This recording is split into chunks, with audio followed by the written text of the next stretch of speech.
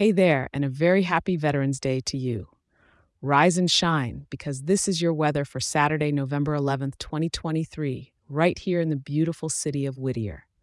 Here's the scoop for today. We're looking at a clear sky day with that sweet California sunshine beaming down.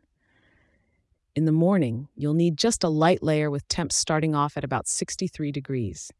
As the day heats up, it's sunglasses on, with the high reaching around 78 degrees. Humidity? What humidity? We're talking a crisp and dry 6%, making it a perfect day to enjoy the great outdoors. Feeling that gentle breeze coming from the west? That's just a mild wind setting the scene at about 7 miles per hour.